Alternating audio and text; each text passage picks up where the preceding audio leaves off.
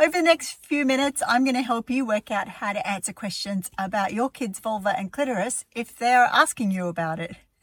And welcome back to Sitting in a Car. I'm Sarah Sproul, and I sit in a car with you each week, answering a question to help you raise a confident and caring young person. That's it. Who respects themselves and the people around them. And this week we are specifically looking at vulvas and clitorises and how to answer questions about your kids' parts on their body. The parent who asked this question specifically said that her child asked this question and she didn't know what to say. So let's get going. I remember, I think it was probably 11. I got a torch for my birthday because, it was the 80s and we were missionaries and there wasn't a lot of stuff to get. I got a torch for my birthday and had this little circle mirror about this big. And I remember some nights going to bed, getting my torch and getting my mirror, head under the blankets and having a look at my vulva. Not that I knew it was called that at the time, but having a look. Because particularly during that age, my vulva was changing and I didn't know that it did that. So it was all very interesting. So point one about this conversation that you want to have with your kid about vulvas and clitorises, particularly clitorises.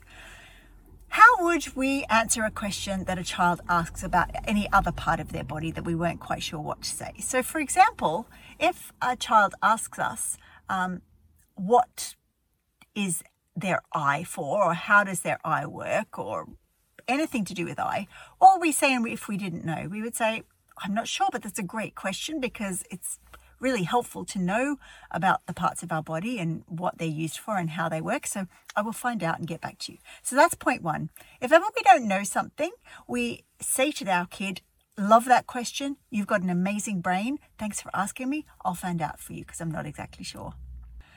Point two. Books are going to be your best friend, not just for your kid, but actually also for you too.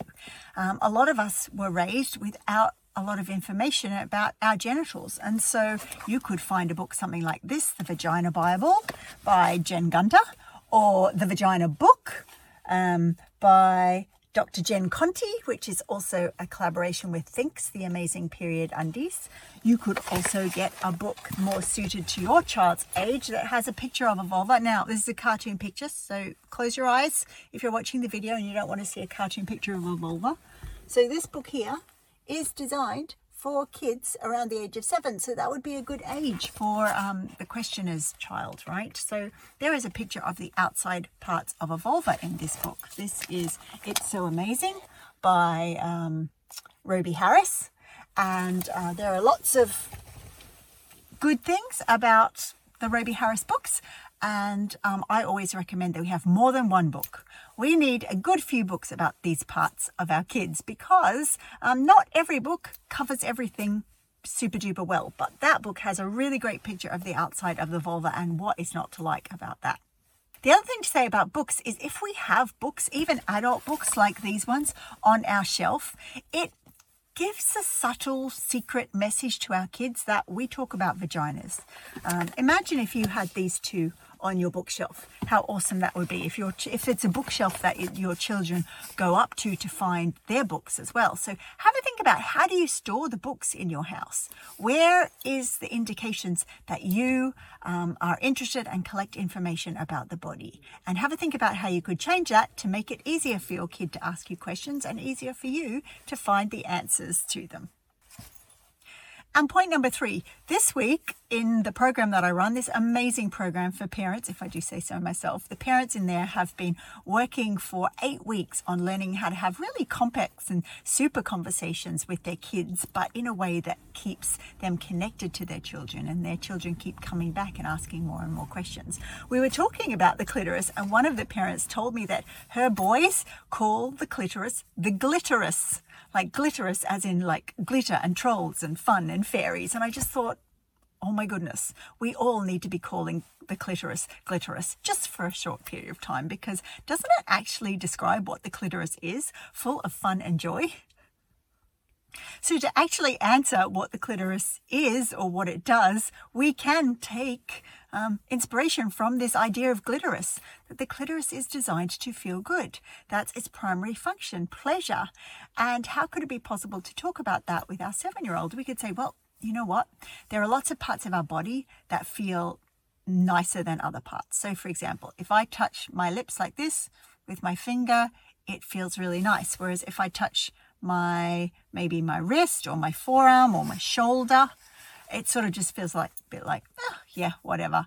And one of the places where our body feels actually the most excitement and the most wonderful is around the area where the clitoris is. You could also say that the clitoris is sort of like our eye. You know how we have a part of our eye that we can see, which is the front part, but there are lots of parts behind that are needed to make the eye work. Well, the clitoris is the same thing. We can see a little bit of it at the top of our vulva, but there are lots of other parts inside our body that are important for the clitoris to help us feel good. The other thing you can say about the clitoris is it's a bit like the penis in the fact that it can swell up. Like the penis gets bigger, the clitoris also gets bigger. So when it feels good, the clitoris gets bigger and it makes our whole vulva look a bit more puffy or a bit larger. And that's its job, and that's normal, and that's okay. So let's recap the 3 points to help you talk to your kid about their vulva, or specifically their clitoris. Point 1, thank them for asking the question. Tell them they're awesome, and go and find out the information if you don't know it. And it's not your fault you don't know. Point 2, use lots of amazing resources, more than one book.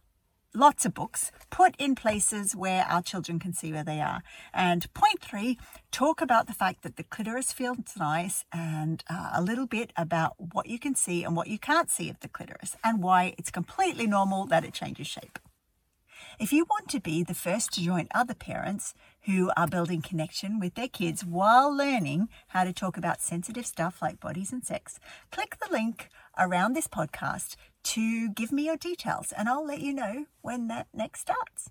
And that's Sitting in a Car for Another Week, where I've answered a question to help you raise your confident and caring young person who respects themselves and the people around them. Bye for now.